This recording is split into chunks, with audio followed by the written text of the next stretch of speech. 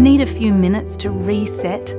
Great Minds is a podcast from SBS that guides you through different meditation styles from around the world.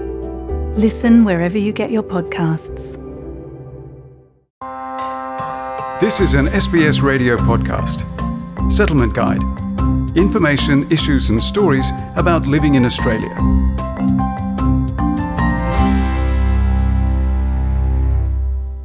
Self-care means different things to different people. Medical research shows that taking care of oneself paves the way for better holistic well-being down the track. But doing so isn't always easy for women with a household or children to manage, even more so for working women. This episode of our Settlement Guide explores some of the ways you can incorporate self-care into your daily life. Logan-based mother of 3 boys, Fatima Hassa, was not in a happy place, working full-time whilst struggling to manage her young family. Desperate for a change, she joined an intensive week-long personal development program and realised that she needed to take care of her own well-being. I was very overweight. I felt really tired, and I felt like every day was a chore. Oh, I got to get up. I got to get the kids ready for school. I got to do this. I got to do that. I'm giving so much of myself to everybody around me, except for myself. And I felt that need to raise my standards. Dr. Mei Lee Wong is a GP with Jean Hales for Women's Health, the presenters of Women's Health Week.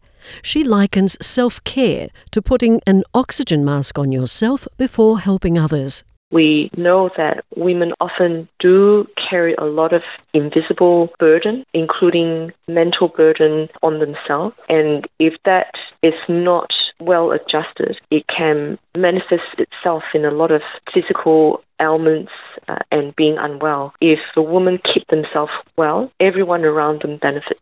A recent Victoria University study on the state of self-care in Australia shows that up to 80% of heart disease, stroke and type 2 diabetes, and over a third of cancers could be prevented by better self-care, by doing things like regular exercise, healthy eating and quitting alcohol and smoking. Dr. Wong says self-care means looking after your mental health as much as physical health. If you don't sleep well, maybe there's anxiety or depression, which in some communities, these mental health illness is actually not recognized. So sleeping well, eating well, having a really good routine, have exercise scheduled into your routine. According to the Federal Department of Health, women are 1.6 times as likely to have coexisting mental and physical illnesses as men. But Beyond Blue's lead clinical advisor, Dr. Grant Blaschke, is concerned that people from some cultures tend to avoid discussing mental health issues with their GP due to social and cultural stigma. He highlights Beyond Blue's findings that close to half of all Australians will experience a mental health condition in their lifetime, with 1 million having depression and 2 million suffering from anxiety in any 1 year. If they have some stresses or can't sleep or their mood is low or they are fighting a lot with their partner, they would think, oh, this is not a problem for the GP.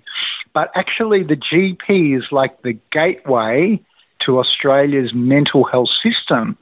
They can do what we call a GP mental health plan, and it means that you will get support from specialist mental health providers, like a psychologist, for example. Marcella, a Brisbane mother of 2, suffered from postnatal depression after the birth of her first child.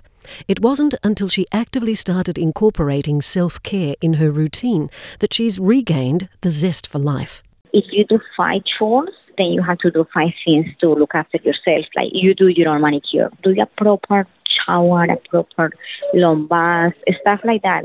Then you go take time to brush your teeth. Marcella goes for regular pedicures, manicures, massages and walks. In addition, she also listens to guided meditation after a busy day. And sometimes simply taking 15 minutes to drink a cuppa also makes a world of difference. Having a cup of tea or cup of coffee quickly, that means nothing. Drink it with no hurry and look outside to the trees or be in the garden. However, Dr. Wong says women who face the language barrier may fall through the cracks of the health system. Not having the independence to speak to a culturally competent professional also hinders their overall well-being. If they're single or slightly older, they may not have a lot of health literacy to know that Australia has very, very good women's health screening programs, such as Pap smear program or breast screen program. And unfortunately, these women often would have a lot of barriers stopping them from coming forward to approach a GP. Maria Hutch is a senior policy advisor at the Multicultural Centre for Women's Health. She says depending on individual circumstances, self-care can mean different things to different people. For some, it may come down to staying safe in an abusive household. Taking active steps to really notice what makes us feel safe and healthy, and that we don't have to wait until we feel really bad to seek support. Her research shows that self-care is intimately connected to community care and that stronger individuals ultimately form better communities. It's really important to acknowledge that sometimes we can't change how we feel, no matter how hard we try. We have to be kind to ourselves, really treating ourselves like we would treat a really dear friend, taking small steps to staying connected and doing things that we enjoy, walks with somebody else, meeting someone for a meal in a park, talking to someone who we trust. 2 years on, Fatima Hass has not only shed 10 kilos, she's also lifted a huge emotional weight off her shoulders as a completely different person. She can now give her 100% as the best version of herself, regularly hitting the gym, praying 5 times and learning something new for half an hour each day. That's on top of homeschooling her 3 sons during COVID-19 lockdowns and working as a relationship coach. The growth doesn't end. I feel like I've awoken this hunger within me, like I want more. Happiness lies within progress. And if you are making progress, you can experience that through joy and happiness. Prioritise your self-care this National Women's Week from the 6th to the 10th of September. For tips, go to www.womenshealthweek.com.au. For emotional support, call Beyond Blue's free 24-hour helpline on 1300 22 46 36.